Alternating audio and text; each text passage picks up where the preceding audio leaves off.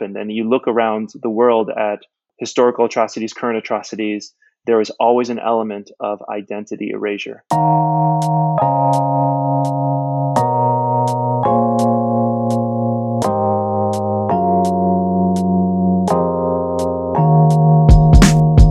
I'm Alex Tatt, and you're listening to Abroad, a lifestyle and culture podcast for those who choose a life abroad or for those curious about the international life.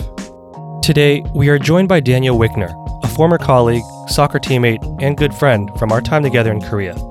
Dan is an elementary school educator, coach, and writer, and is currently based in Hong Kong. We talk about his transition from engineering to education, moving from Maryland to other parts of the world, and how that helped pave the way for his identity formation and transformation journey.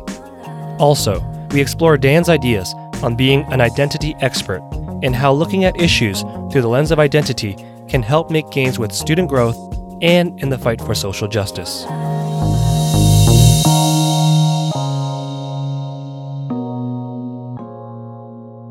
All right, Dan, thank you so much for coming to the show. It's been a while since I've last seen you and spoken to you. It's nice to see you again. Yeah, good to see you too, man. Well, first, let's start off by introducing yourself to the audience. Can you let us know who you are, what you do, where you come from?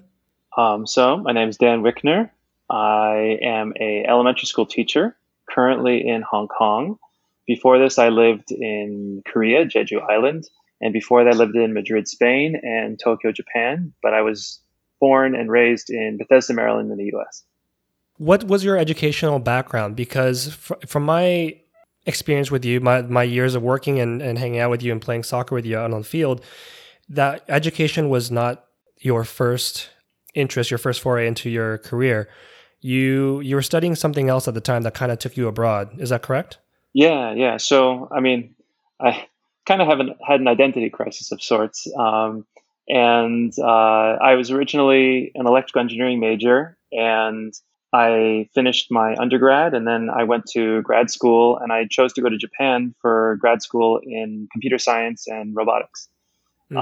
Sort of continuing that track, but I sort of found myself slowly moving away from the technical side of things and moving more towards cognitive cytology, more towards human behavior. And at a certain point, I realized, why am I not actually working with human beings? Why am I working with robots? Why am I working with machines? When ultimately, what truly motivated me and fascinated me was humans, was people. And so I ultimately decided to stop that engineering path. And that's when I moved from Japan to Spain, started to learn Spanish, but then happened upon teaching, and especially elementary school teaching, really just by coincidence. And in that sense, I've never looked back, and I'm much more motivated by my current job than I ever was as an engineer. Was there a specific moment that really changed your mindset in switching from computer science and engineering to the human side of, you said, cognitive psychology? Yeah. Was there a specific event that changed the way you or impacted you to make that change, or was it kind of like a gradual realization over time? I think it was a gradual demotivation over time, but I think there was a moment where especially being in Japan and being 5 steps away from my lab, having these humanoid robots that I was working with, it was everything that I thought I kind of wanted to do. It was sort of this image of the engineer that I wanted to be. I couldn't get up in the morning. I couldn't motivate myself to get up, read the papers that I needed to read, do the experiments, do the coding that I needed to do. I just couldn't. My brain didn't want to go there. I was thinking about other things. I wasn't able to go deeply into it. I was thinking more about ethical concerns. I was thinking more about human behavior. I was thinking more about why we do what we do. And I wasn't thinking about the engineering side of things. I wasn't really thinking like an engineer, which it just ended up hitting a wall, and I sort of barely made it through my graduate studies and ended up, moving away and sort of leaving that behind. Mm-hmm. What prompted you to get up from the U.S. and move to Japan? What was the draw there? I think it was. I mean, this goes back to sort of my background. As you know, I'm I'm mixed. My dad is white American of Mm. Russian Jewish descent, and my mom is Korean Japanese. So she's Korean. Her parents are Korean, but she was born and raised in Japan. And so having that sort of fairly complex background, growing up in the U.S., I never felt excluded. I never felt invisible, but I never felt completely part of the dance. I never really felt completely part of it. Hmm. And I think going to university and that experience there sort of helped me realize that I don't completely fit in here, and realize that probably nowhere I went would I actually really completely fit in. And so Hmm. I decided to try a summer abroad in Japan, and that was just really eye opening.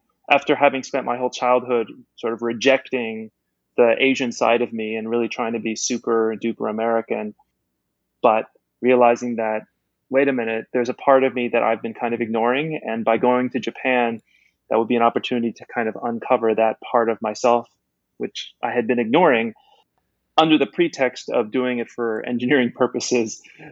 But in reality, looking back, it was an identity journey. It was I could have done an engineering master's anywhere in the world and much more easily in the US, but I chose to go Sure. there for that reason.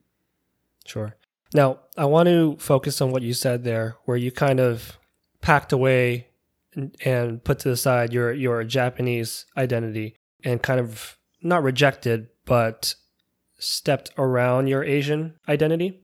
Why is that? What was your reasoning for not really, I guess, celebrating and acknowledging your Asian culture?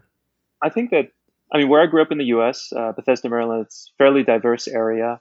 I had classmates who were from different parts of the world. But I think it was always clear to me that despite, despite having this diversity, that culturally there was a dominant culture that we all kind of aspired to exemplify, which was sort of this American culture, and that things that Hmm. were different than that they I guess that there was sort of this internal feeling that celebrating that and gravitating towards that would sort of label a foreignness in us, would indicate that we're not completely American, Hmm. as opposed to American plus. And so I sort of got this impression growing up that it was much more common for people who were born in other countries but moved to the US, immigrants. It was much more common for them to be ridiculed and labeled and made fun of for their accent, as opposed to commended for being bilingual.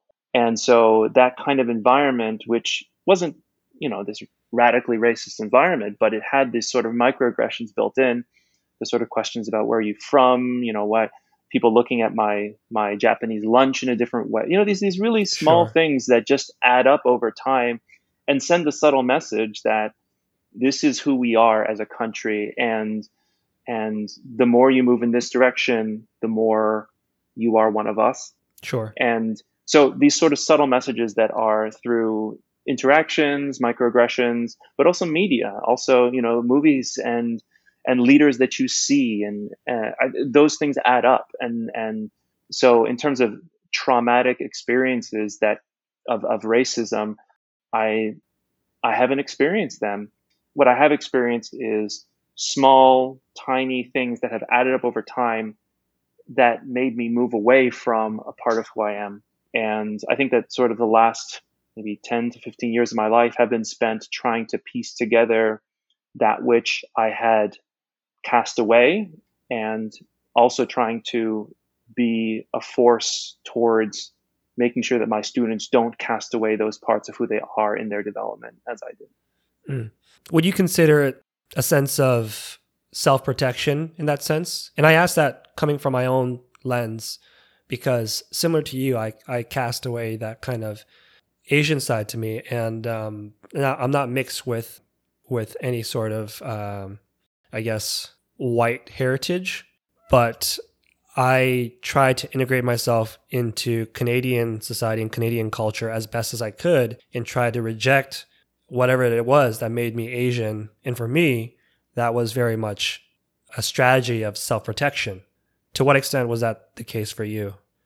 Yeah, I think so too. I think that there's self-protection, and I think for me, but there's also a feeling of legitimacy, a feeling of inclusion, a feeling of acceptance, and realizing how much of, and maybe you can identify with this as well, but how much of my behavior, how much of my mindset, how much of my internalized habits and cultural cues, the way that I look at situations, to me that's been very exposed since I've been outside of the US, and realizing just how American I am. Mm-hmm. I think that those sorts of, I guess it's just this, it was that self-protectiveness, but also this desire to be one of these people in this country, to be included completely and accepted, and never actually completely feeling that way. And maybe it was kind of this greed of wanting that, but at the same time, I feel like all of us Americans deserve that. 100%. And you brought up the idea of being seen as legitimate, and that was very much my feeling for it. I remember my parents, my mom specifically, put me in multiple activities outside of academics. So I was taking swimming, I was taking piano, I was taking karate, I was playing hockey. But there were certain things that were seen as more Asian than others, specifically karate and piano. And those were two things that I rejected very early on, and kept with swimming, and certainly kept with hockey. So for me, it was, in order to seem more legitimate, I needed to cast away, like you said, these aspects that could be perceived as Asian. And it's very unfortunate, because now that I'm 32, I wish I could play the piano. I wish I had the self-discipline that you could learn from karate, but that's all part of the past now. And I think that's like, I think in some ways that's the experience of being multicultural in a dominant culture, and not having the forces around, and I can identify with that, the forces around me to help me preserve that and help me feel pride in the many parts of who I am.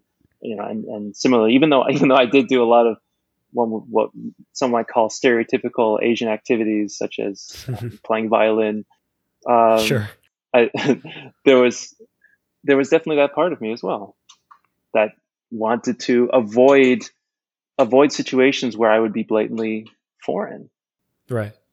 I've tossed around this idea a little bit with my wife, and I wonder what your thoughts are on this particular idea.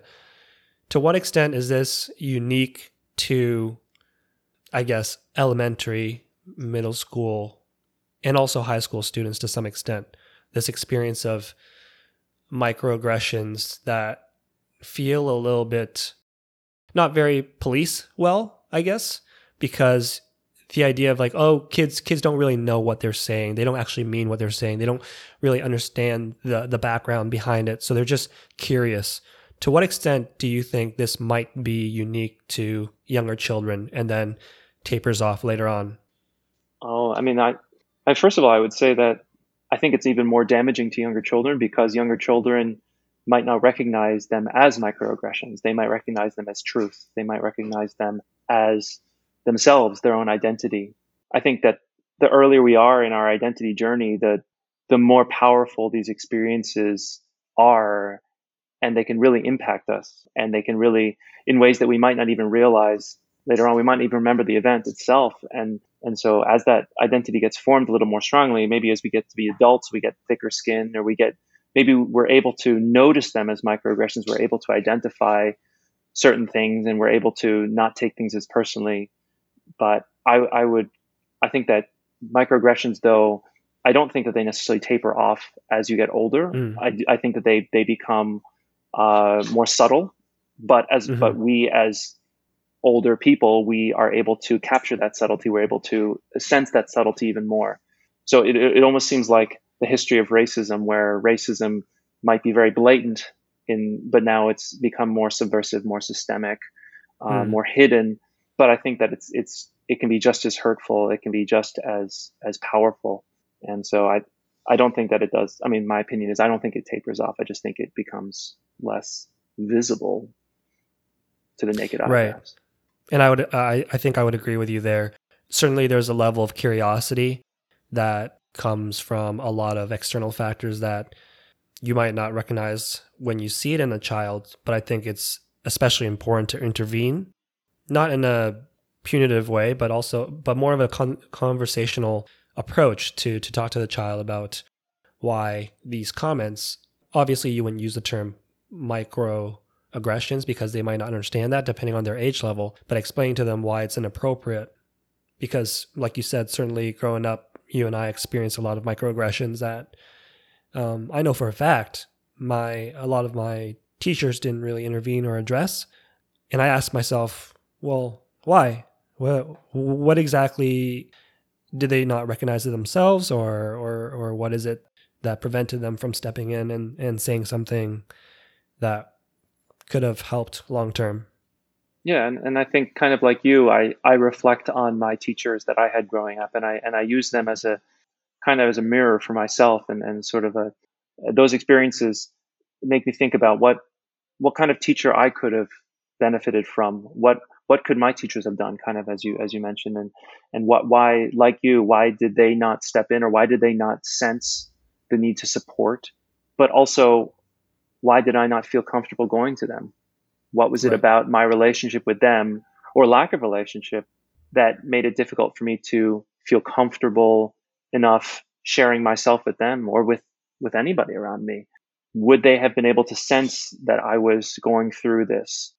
And I think that sort of gets to sort of the direction that I want education to go towards, which is where we identity is at the center, and where teachers understand that their primary purpose is to look at that identity, and to protect that growth, and to help that growth, fixate on that, and the other things, the other parts of teaching sort of revolve around that and contribute to that.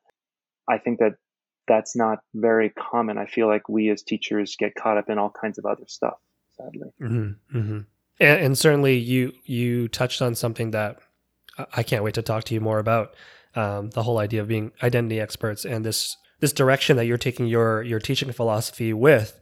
So let's circle back to how you moved into the education realm.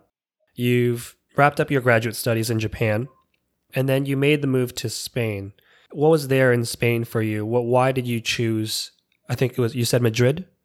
Yeah, I originally moved to Malaga in the south of Spain, and that'll always have a place in my heart. But it was literally the reason I moved to Spain was literally because I didn't have a reason to move there. It was the first time in my life where I was doing something that was completely free of expectations, social, parental expectations, academic expectations. It was literally, I'm going to this country because I want to learn this language, and we'll see what happens. There was no end point in mind. It wasn't part of this building of the resume of anything. It was literally just, I'm going there. And it was there that I really got into languages. It really focused on that. And then in terms of education, I went up to Madrid, and I literally walked onto the campus of the American School of Madrid, and I just was walking through the elementary school, and I had never considered working in elementary school before. But I think that what sort of struck me was this idea of all these kids in this school. They were all multicultural like me, in the sense that they didn't just have one clear dominant culture in their life. They had several different ones that were revolving around them, and they had to balance them all.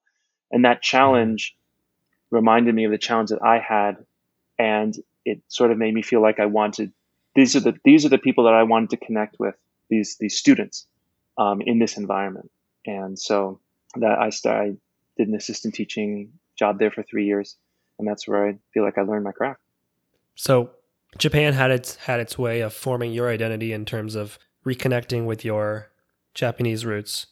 Spain had a different kind of impact, it seemed, with the identity forming for you, in that it helped push you with your language growth and get you interested in learning languages. What else did you take away from your transition from the US to Japan to Spain? I think that what differentiated Spain from Japan in my story is that Japan was clearly tracing back my roots. It was tracing back who I am, but Spain was very much creating something new for myself. And I think that Hmm. also informed my view about identity. That identity is there's the past element, there's what precedes us, but then there's also this creative element that we have, that we can create new parts of our identity. And I had no business moving to Spain and learning Spanish and acquiring that culture as one of my own. That wasn't part of my history, but I decided that that was going to be part of my future. Hmm. That decision making process, I think, was very, very important for me. So then my question is, do you think forming your identity necessarily has to connect to something? I don't want to use the word innate. I'm not sure if that's the appropriate word to use, but I guess to your heritage.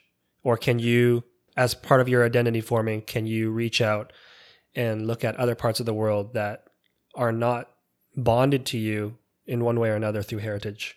I think both of them. I mean, I consider identity to be extremely complex, so complex that it's completely different in every single human. Mm-hmm. So I think that there's so many, I would call them dimensions to identity, that it things that precede us, it's important for us to uncover what those are. We can't ignore our roots.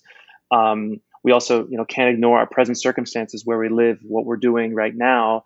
But then also there's sort of this aspirational identity, which I think many people move towards, either countries or jobs or careers or communities that they feel a connection with, or they want a connection with. And I think that all of these elements really play a strong role in the creation of what I believe is a dynamic identity. It's not a singular form thing, which I think makes it really fascinating. It's a moving target. Right. Earlier you mentioned about looking to your past. I want to talk a little bit about your mother. In the past, you and I have talked about her background a little bit. I understand that your mother grew up abroad in some ways, and her sense of home has also shifted multiple times. What can you share with me about her journey? And I guess by extension, how has her journey impacted your journey? Oh, very much so. So my mother's parents, her mom and dad, they were Korean, and they moved from Korea to Japan during the Japanese occupation of Korea. So they're known as Zainichi, which is Japanese Koreans or Korean Japanese. And it's a community which still exists very much so in Japan, but has historically been very marginalized. And my mother felt a lot of this marginalization growing up. She was never given Japanese citizenship. She went all the way through her schooling, born all the way until PhD in Japan, yet was never really felt accepted by Japan, yet at the same time spoke only broken Korean and had never lived in Korea herself. And so she was in some ways almost stateless in a sense. And so at a certain point, after she finished her graduate studies, she moved actually to Canada. She moved to Canada for 1 year, was in Toronto for 1 year, and then she moved to Maryland, which is where she met my dad, and eventually became an American citizen. And so I think for my mom, she mentioned to me that one very emotional moment for her was when I went to Japan to study as a graduate student. I was issued a alien registration card, which is given to all foreigners on visas in Japan. And what made her emotional about that was the same alien registration card that she was given, despite being born and raised and schooled in Japan. And It was almost a reminder of her experience there. But at the same time, it's so complicated because Japanese is her first language. Japanese culture is her first culture. Sure. She, in terms of her mannerisms, in terms of where she is most comfortable communicating. When I went back to Japan with her, she just managed, everything was so easy for her. Whereas in the United States, even after 30 years, there are some things that still challenge her. But at the same time, realizing that all of my Japanese relatives in Japan, who are all Zainichi, they've all changed their entire names. Each family has a different Japanese name. And this Korean past has disappeared. None of my Japanese relatives can speak Korean. In sort of formal business situations, they cannot reveal their Korean background. And so I think from an identity standpoint, learning about how a name, a culture and family as well need to be cast off in order to Hmm. completely integrate. What do you mean when they can reveal their Korean background? Could you elaborate on that? So just to give you an example, Hmm. one of my cousins, he has a fairly successful company, and my mother and he had a friend in common. My mother goes by her Korean name, and my cousin goes by his Japanese name.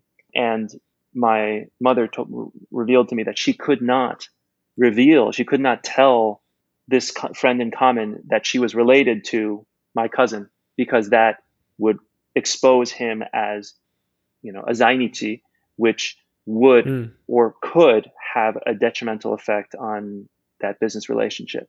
And so these sorts of subtle things, which uh, it's, but there's so many layers to it because there's still a part of me, there's a part of my mother that is Japanese.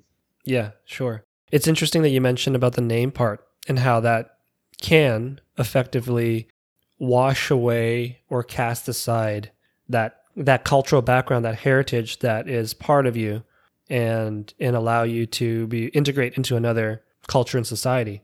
And I know you wrote an article on LinkedIn, published the importance of names. How do you explain that? I see the name as the gateway to all other parts of our identity. Mm, And I think it's so simple, but it's so powerful. I mean, from a name, you can almost infer a lot of other parts. You can infer gender, you can infer culture, you can infer nationality, you can infer age. And so understanding the importance of that, I think, is very key. But mm, then also seeing how casually name is cast aside.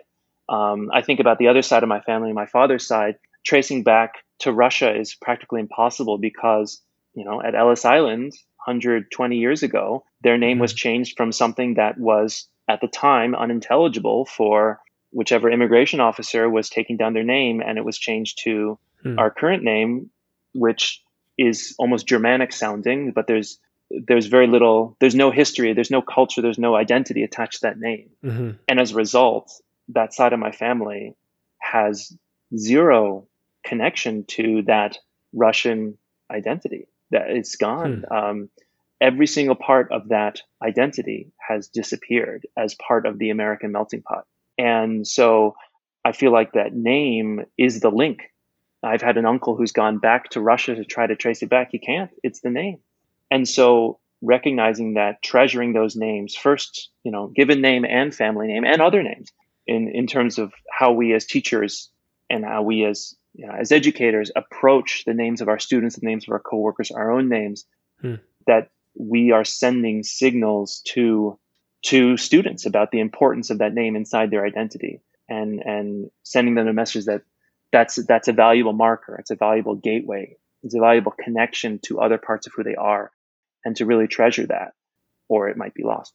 hmm. What you just said just now really made me connect to my own name, specifically my family name, because Tat is not my original family name. It was changed. So Uh, my dad's side of the family, my dad is a Wang. That's his family name. From the Canton region in China, they were the Wang family. And during the Great Leap Forward and leading up to the Cultural Revolution, when they emigrated, basically fled, from what I'm told, from my mom anyways, was that there was a name change. Part of that is for self-protection. However, my dad, when I was born, gave me a middle name Wang.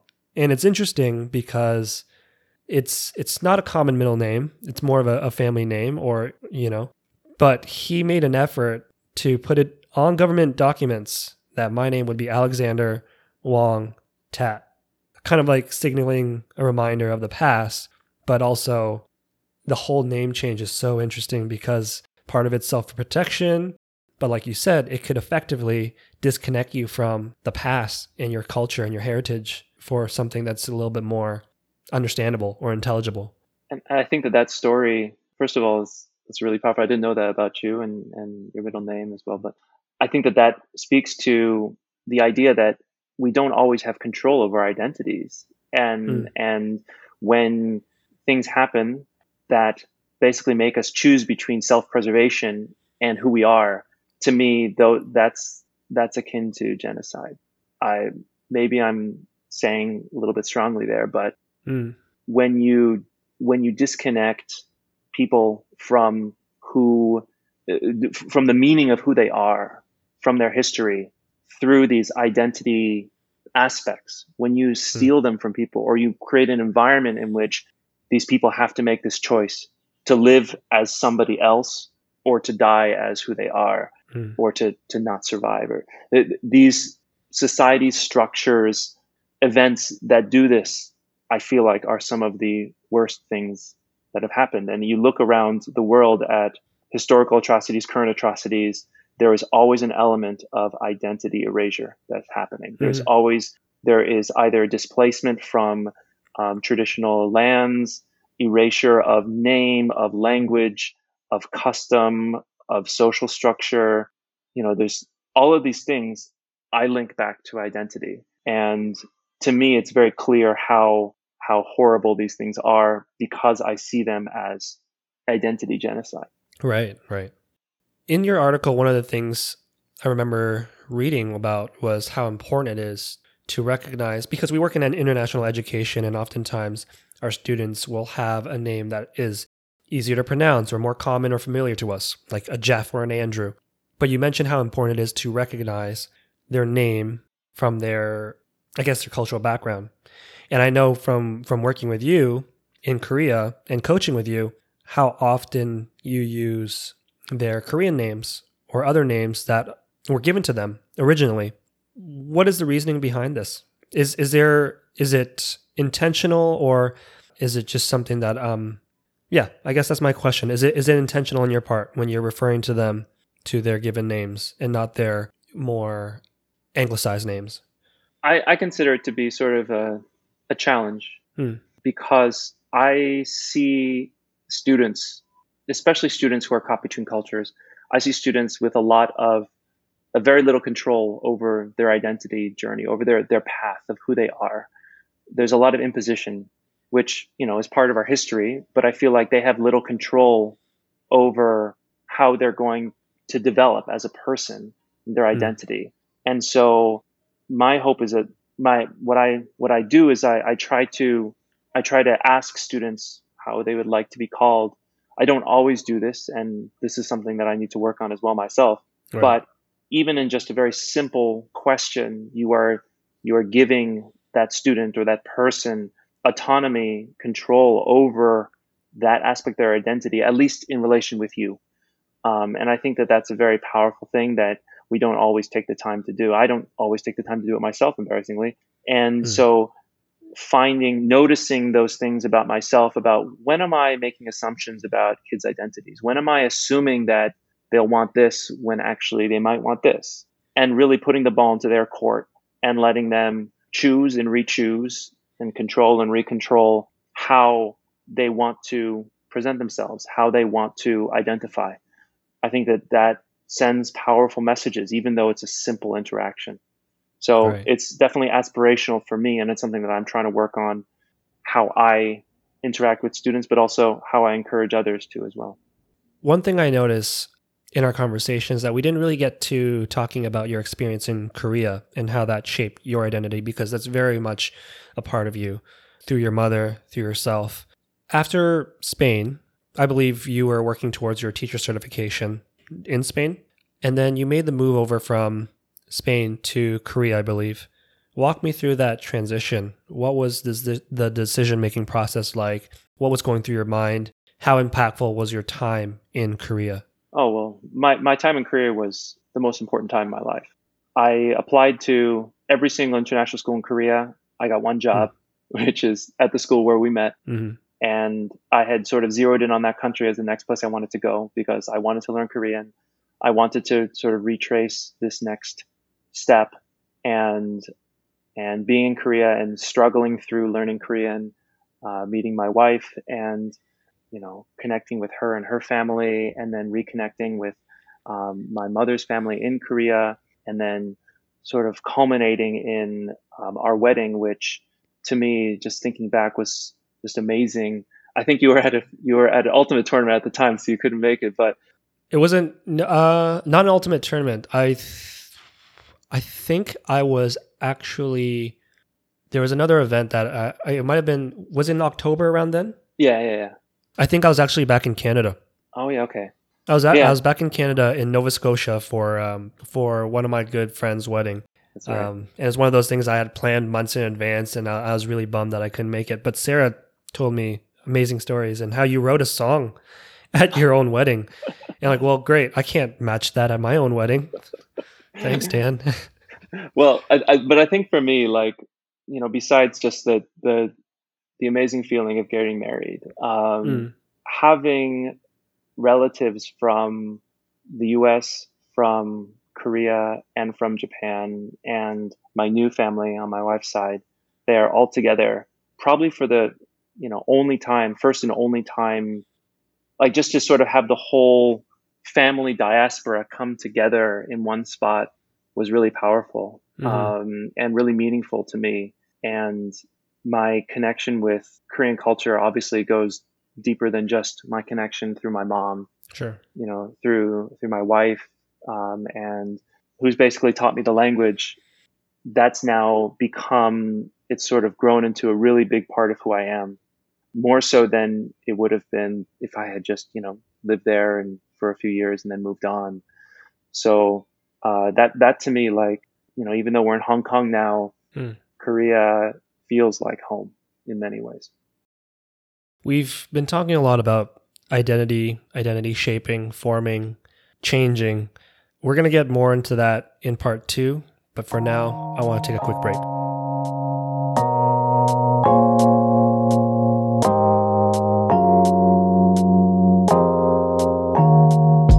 If you're enjoying this episode of Abroad, make sure you're hitting that subscribe button and tune in to new episodes on Anchor, Spotify, Apple Podcast, or whatever platform you're currently listening to this on.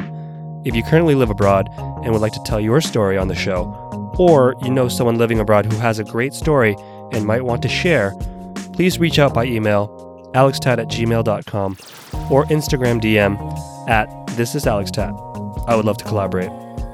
And now, back to the show.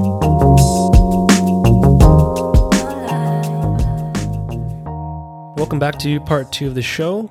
Dan, I want to start part 2 by talking to you about your writing. I've noticed that you've been quite active with your writing recently, and you've been publishing these articles to LinkedIn. So what are you writing about? Share with us what you have in your mind there. So as I mentioned earlier, I am sort of focusing on identity, and I'm really trying to center identity as well, the core of what we do as educators. And I'm of the belief that what we do as educators is, even if we don't recognize it, we are forming and contributing to the identity of our students. Whether or not we recognize it is a different question, and whether or not we leverage the influence that we have in order to really support them is a different question. So a lot of the writing that I'm doing is trying to create some frameworks for myself and for other educators to view identity, the different parts of identity in our students, and also how to view education and school in general through what I call an identity lens, how we can see a lot of the decisions and structures and actions that we take as teachers, how those things really do affect, sometimes in very positive ways, sometimes in negative ways, the identity development of our students. But just recognizing that and seeing it for what it is. And then on top of that, this idea of being an identity expert. And I think that sort of came from sort of seeing so many experts flying around the education world. You have literacy experts, technology experts, you have all kinds of experts. But in terms of what teachers do, and what I believe the core of what we do is about identity. And something that I've noticed from the best teachers that I've had and the best teachers that I've worked with is that they all, in some way or another, are really helping this identity development in many different ways through their choices inside the classroom, how they build relationship with students, how they intervene when necessary, and how they present themselves, how they share themselves, and their authenticity. And so, but on the flip side, I've also seen a lot of poor educational decisions that are poor specifically because they are identity denying, or they're identity damaging, or they stunt identity development. They're not just Mm. poor practices because they're poor practices. They're poor because of their damage to identity development. And trying to create this framework to help us all focus on that as we educate around that. So this term identity experts, is this something that you have been calling it, or is there a body of work that has put out this idea? There might be. Mm-hmm. I sort of came up with it, but as I'm discovering, there's a lot of identity research that has been done, less identity research with education, and even less so with international schools. And there is some work on identity being a factor in teachers' effectiveness, but it's mostly based on studies from inside the US, and less so in international contexts. And that's one, I mean, I think it's important wherever you go and wherever you teach, but I think it's especially important in international schools where you have students with very, very complex, multicultural, multi-layered identities. And for the most part, staff that is monocultural from Sure. Anglophone countries. And so trying to help give some sort of language or terminology that can be used to help describe educators who are able to understand, empathize, access, and support that identity development, and creating and not creating, but recognizing that skill set for how important it is, and valuing that in educators and school leaders. That's sort of what I'm trying to create a framework for. What are some specific things that would make one an identity expert, I guess, in the educational setting? What would they be actively doing in your mind? I feel like, we could be here all night, but I would say the core is an ability to understand nuance. Mm. And I think that we are naturally reductionist in how we view things. We want simplified boxes. We want things to fit into our schema. But being able to see clashing cultures and not feel like one has to dominate. Being able to see what international students see, which is this constant juggling of different expectations and different roles and code switching, to be able to sit in that and not feel and that discomfort and feel okay, and to be able to empathize with students who are going through that on a daily basis, and to support them in that journey. Obviously, smaller practices, like, for example, what we talked about with names earlier, very simple steps can signal that you do care about a student's identity. But I feel like it's a process. It's a never-ending process, as I'm sure that you know through your teaching, that through experiences you learn about, you're constantly trying to grow in terms of your understanding of how your students think, what their influences are, and seeing that process and being part of that process constantly and constantly reflecting. I think that that's a really important element of what I would consider to be an identity expert. And what you're suggesting here, not to burst the bubble, is very challenging. It's very hard to understand nuance and what have you in order to be an identity expert. Oh, for sure. And I think that there's tons of challenging, understanding how to teach literacy, understanding how to teach chemistry. These are all skills that are really challenging to learn and to do them well. Right. And I think that I'm sort of just hoping that this can become something recognizable, quantifiable, something that we can see in educators. I can see it in educators that I've worked with. I've seen it in you as an educator as well.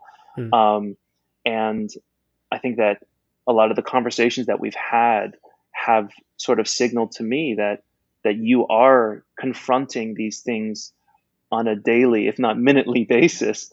And so I think just helping to create an environment in which that skill set is recognized, it's something that we can all aspire to, and we can all aspire to continue to grow in.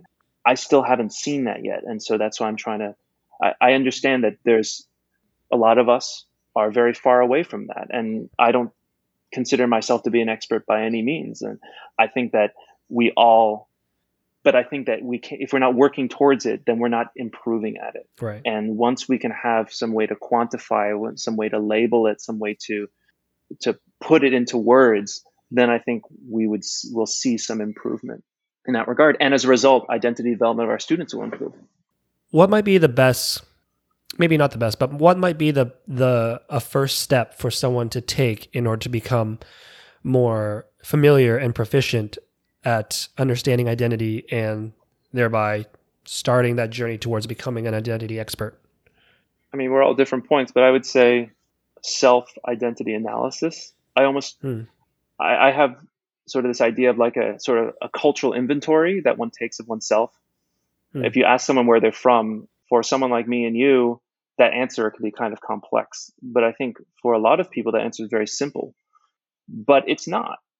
And taking the time to unpack who we are and to think about our own identity, I feel like people who have multicultural or multifaceted, complex identities, we've needed to confront that from a very early age. We've had that identity clash, that identity crisis. But I feel like everyone should go through some kind of identity crisis. And then on the other side of that, in the process of that, be able to understand and empathize with the identity challenges of other people. But if that identity is a very, very sort of unopened box, because that box has always fit wherever it's gone, right, then I think that makes it really challenging to understand these sort of open, flapping boxes that we see in schools, especially international schools. So I think that sort of self-analysis would be really key. One thing I've really liked at the school that I've been working at is this ability to create an identity inclusive environment physically. And that starts with things like books, having books from readers of different backgrounds, having images of people that are clearly from different backgrounds. So for example, my classroom I had a lot of books from the previous teacher and from other teachers donating to me that took on different perspectives. The perspective of a refugee, someone who's experiencing diaspora. We had an author / actor, I forget his name. If I remember it, I'll mention it to you later, but he wrote a middle school novel that's semi-autobiographical about his experience growing up as a Hispanic child. So for me, I feel like the first step is to encourage reading from these different backgrounds.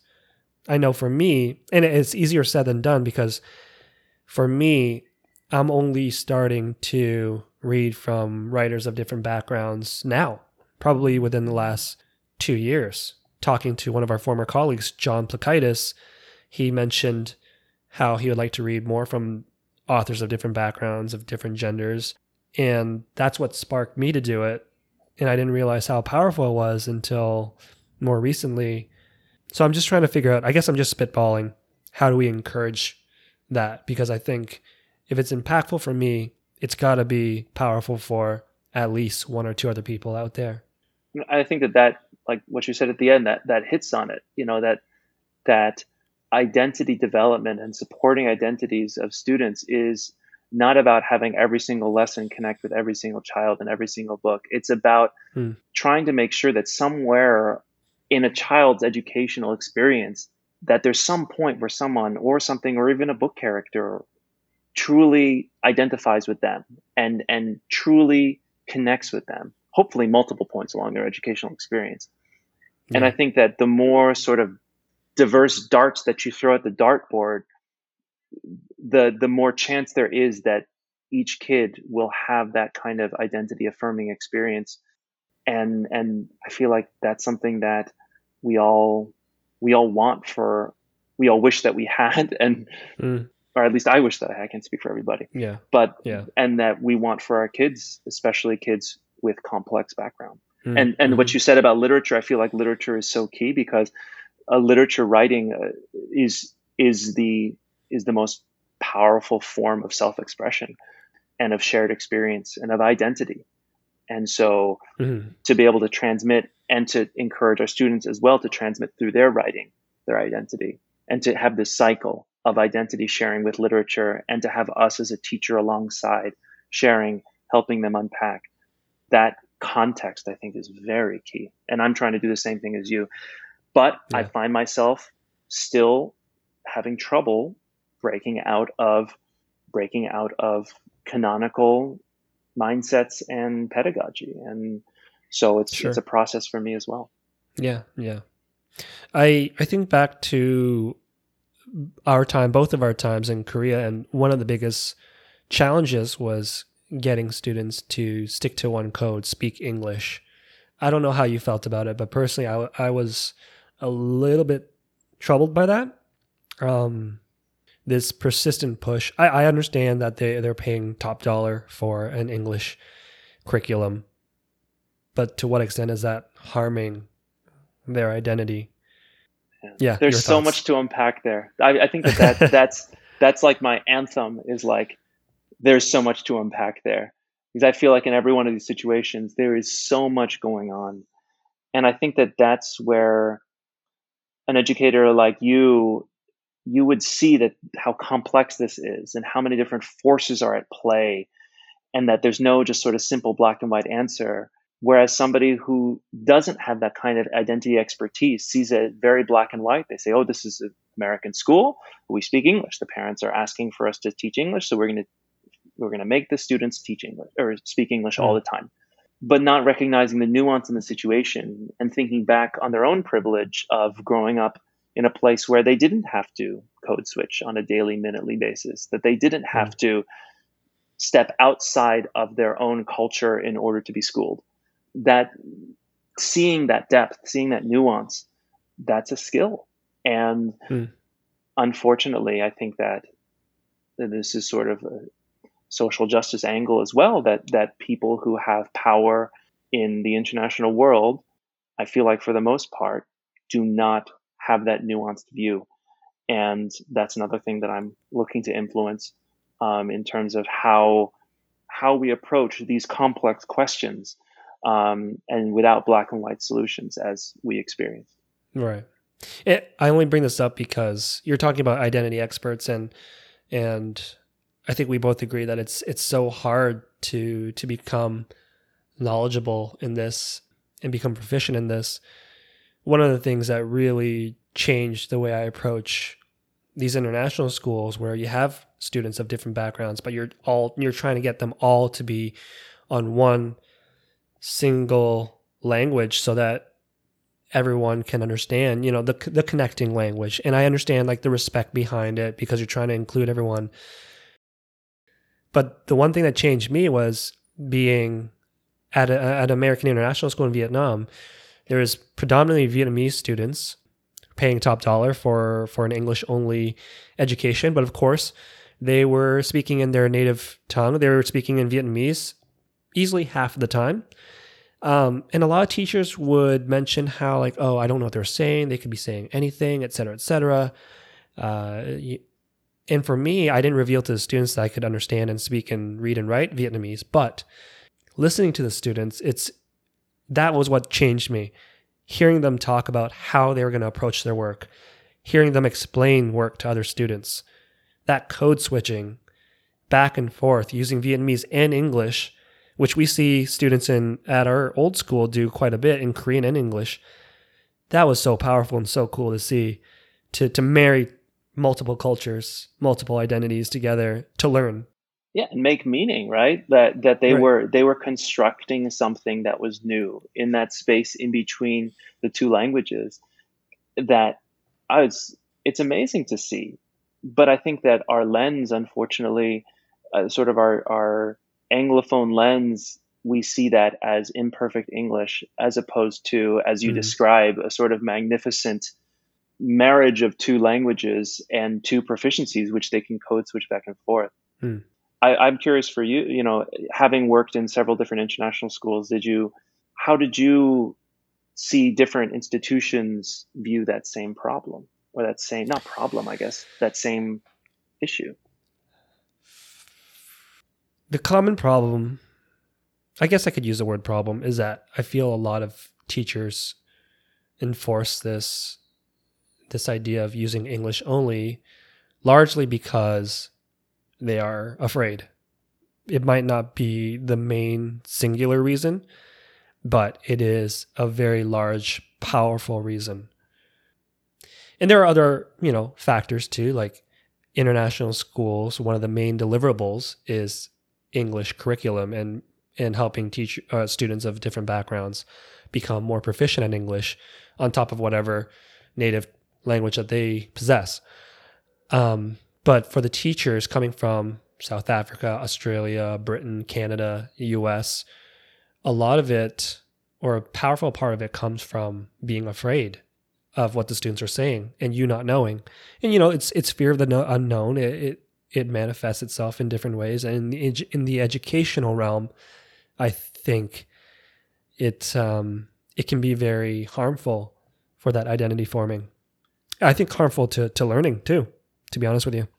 Yeah, I mean, you could say that from that it indicates a lack of trust. It's almost like the cultural gap is manifested as a lack of trust, as opposed to a difference in culture. And there's this implicit distrust of that which is different that is imbued into that approach, sadly. Yep. Yeah. Well, let's circle back to the idea of being identity experts. In your writing, you did name three specific teachers who have undoubtedly shaped you. You named Miss Stern, Miss Van Duzer, and Miss Geckos. Collectively, the common theme is, or at least the common theme that I sense from all three of them, is that they encourage you to connect and celebrate your cultural background and heritage. Can you elaborate a little bit more on these three teachers and the relationship and experiences that you had with them? Yeah, I mean, I feel like what ties them all together for me was that I felt seen. Yeah, just feeling seen for who I was. And whether or not that was a massive influence on me, just being recognized for who I was, and who I viewed myself as. I think it was just a very intuitive ability that all of them had. And I think that they also, the way that they approached teaching in different ways helped me access a part of who I am that I didn't necessarily know existed. I think that that's just kind of the sort of teacher that I want to be for my students, is somebody who maybe perhaps is able to see them for who they are a little bit more deeply, hopefully, than they've been seen in the past. And help them to access parts of who they are and parts of who they want to be, and as opposed to sort of put them into whatever box they've already been what they arrived in. I feel like that's really what ties those three teachers together. It was only years after, it's decades after that I realized how important they were. In that moment, it was just like, that was a good teacher. So, and I'm curious, if you've had teachers who had a similar impact on you, and why? In terms of teachers having an impact on my identity, I can't think of any off the bat, I guess. There's one teacher that was really impactful for me in terms of shaping my teaching philosophy, and it's giving students a second chance. But in terms of identity, it's weird. Now that you asked me that question, I can't think of any teacher that really challenged me to think about my own identity or my culture or heritage. There's so much of what I learned was very, for lack of better words, very white.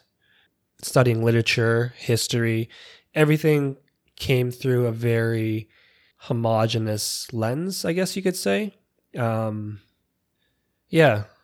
Just being raised on F. Scott Fitzgerald, Ernest Hemingway, British writers, American contemporary writers, but no one really changed. No one really introduced diverse thinking in terms of identity and culture. It's really unfortunate. And maybe if I did a little bit more deep reflection, there was something there that was a little more subtle that I didn't quite pick up. But right now I can't think of any. I mean, and that's, in talking with other friends and colleagues, that's a similar experience, especially colleagues and teachers of color, that feeling like going through an entire education without having, somebody really take a moment to help you work through these things. And I think that's depressing. But at the same time, I feel like there's a lot of work that we can do to help move that. And that's, I mean, the current, the Black Lives Matter movement, I think is definitely raising a lot of questions about curriculum, about anti-racism inside curriculum. And I feel like a lot of things that we've talked about are part of that. And I have a concern that there's going to be sort of explicit anti-racist teaching from teachers who don't have a solid footing in identity. And it'll sort of just become another checklist of items as opposed to sort of the real deep work of getting to know who we are and who other people are, which I feel like is the foundation.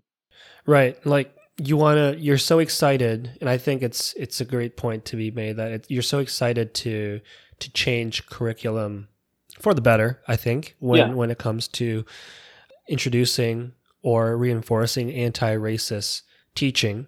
But you're right. What the concern is that there are going to be people who might not be familiar or comfortable or not educated enough and trained well enough to deliver this initiative. Thinking about the 1617 project that the New York Times developed, which is a great podcast, by the way. I started listening to it. Incredible. Absolutely incredible. If you haven't listened to it yet, I think you'd really enjoy it. It's great storytelling.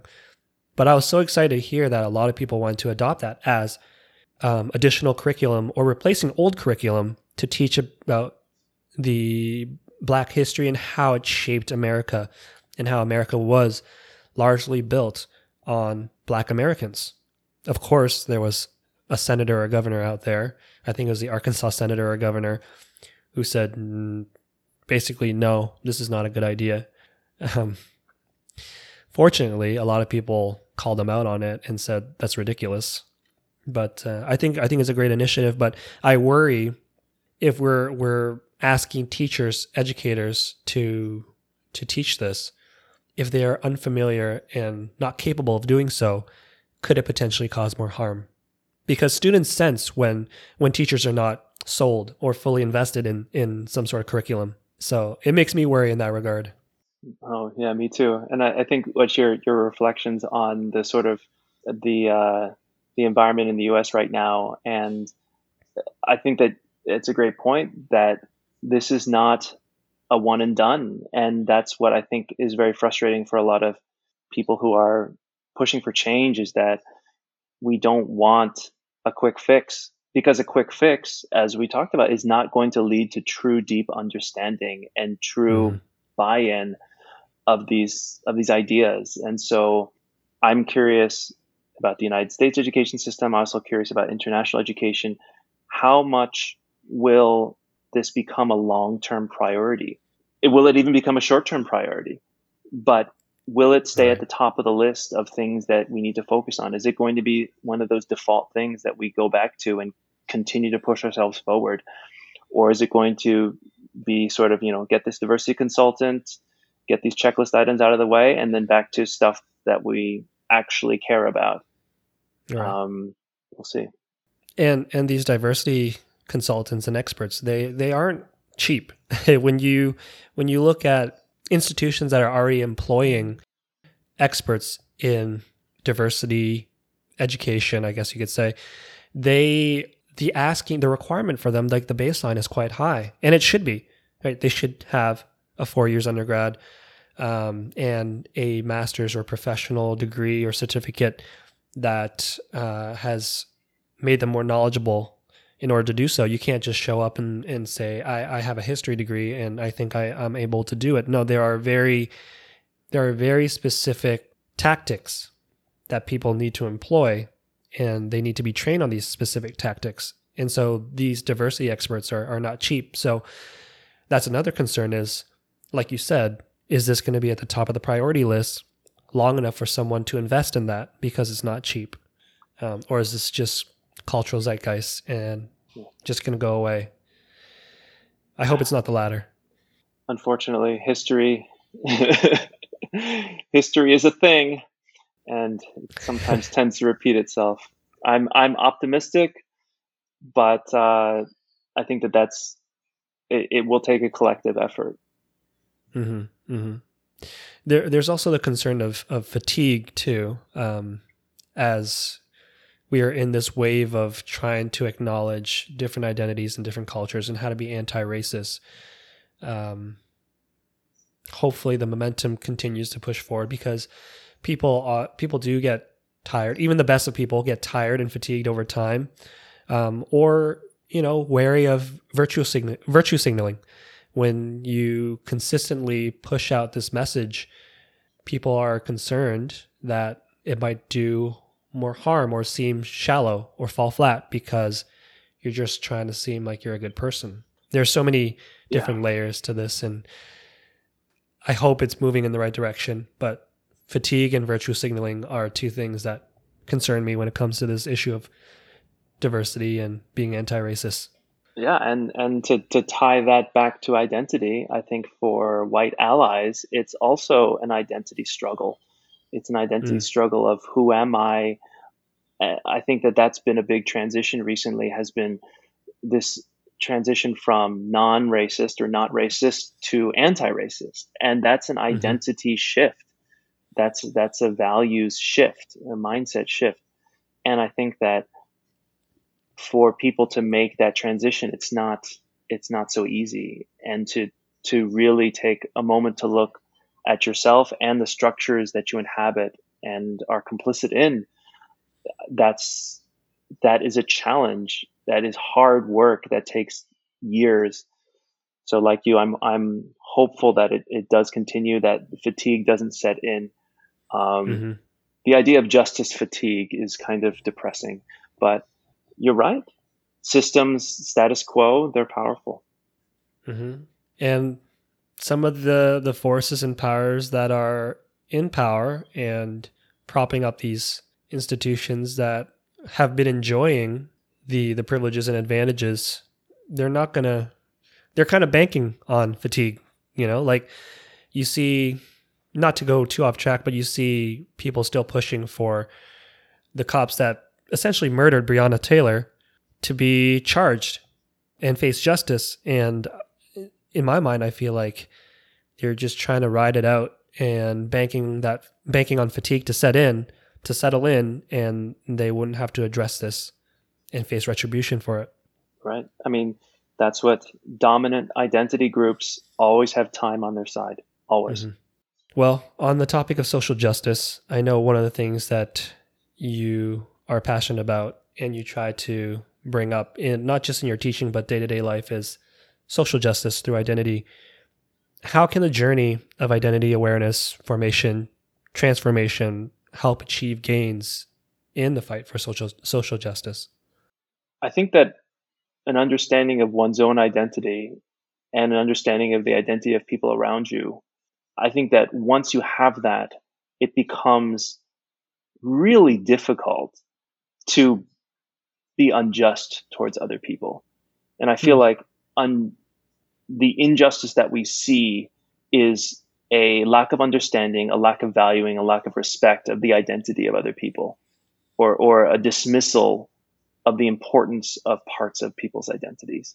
And so I feel like, even just looking at a classroom full of students, that understanding more and more about who they are as a teacher, that helps me avoid identity denying and identity damaging actions and helps me support their identity growth, understanding about who they are. And also that sort of environment empowers them to understand each other and grow into adults who are able to respect and deeply understand and respect the identities of other people and recognize structures that are denying identities to themselves, but also denying and damaging the identities and restricting and excluding the identities of others. But I think that it's the lack of recognition of those barriers, the blindness to those barriers, which to me is a blindness to identity. So when we can't see the barriers, if we can see them, then it becomes natural to want to break them down. But I think that that invisibility, that inability to see, I think is what is standing in our way. That makes me think of Michelle Obama's book, Becoming, where one of the things she mentions is that it's hard to hate a group of people when you come into close contact and know who they are. Well, Dan, thank you so much for your time today. Really appreciate talking to you, and it's nice to catch up with you again. Yeah, man, it's great to talk. It's been a while since we had a good chat like this. So.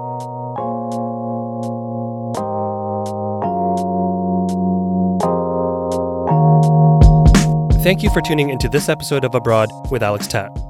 If you've enjoyed listening to the show so far, make sure you hit subscribe and don't forget to follow me on Instagram @ThisIsAlexTat to find out all things related to the show and more. Abroad with Alex Tat is a one-person production, and there's a lot of hard work that goes into producing each and every episode. If you'd like to show some appreciation, please leave a review. The show benefits immensely from your comments and feedback, so drop a review on Apple Podcasts. If you don't use Apple Podcasts, please reach out by email and write to alextat@gmail.com and let me know what you think. Until next time, ciao.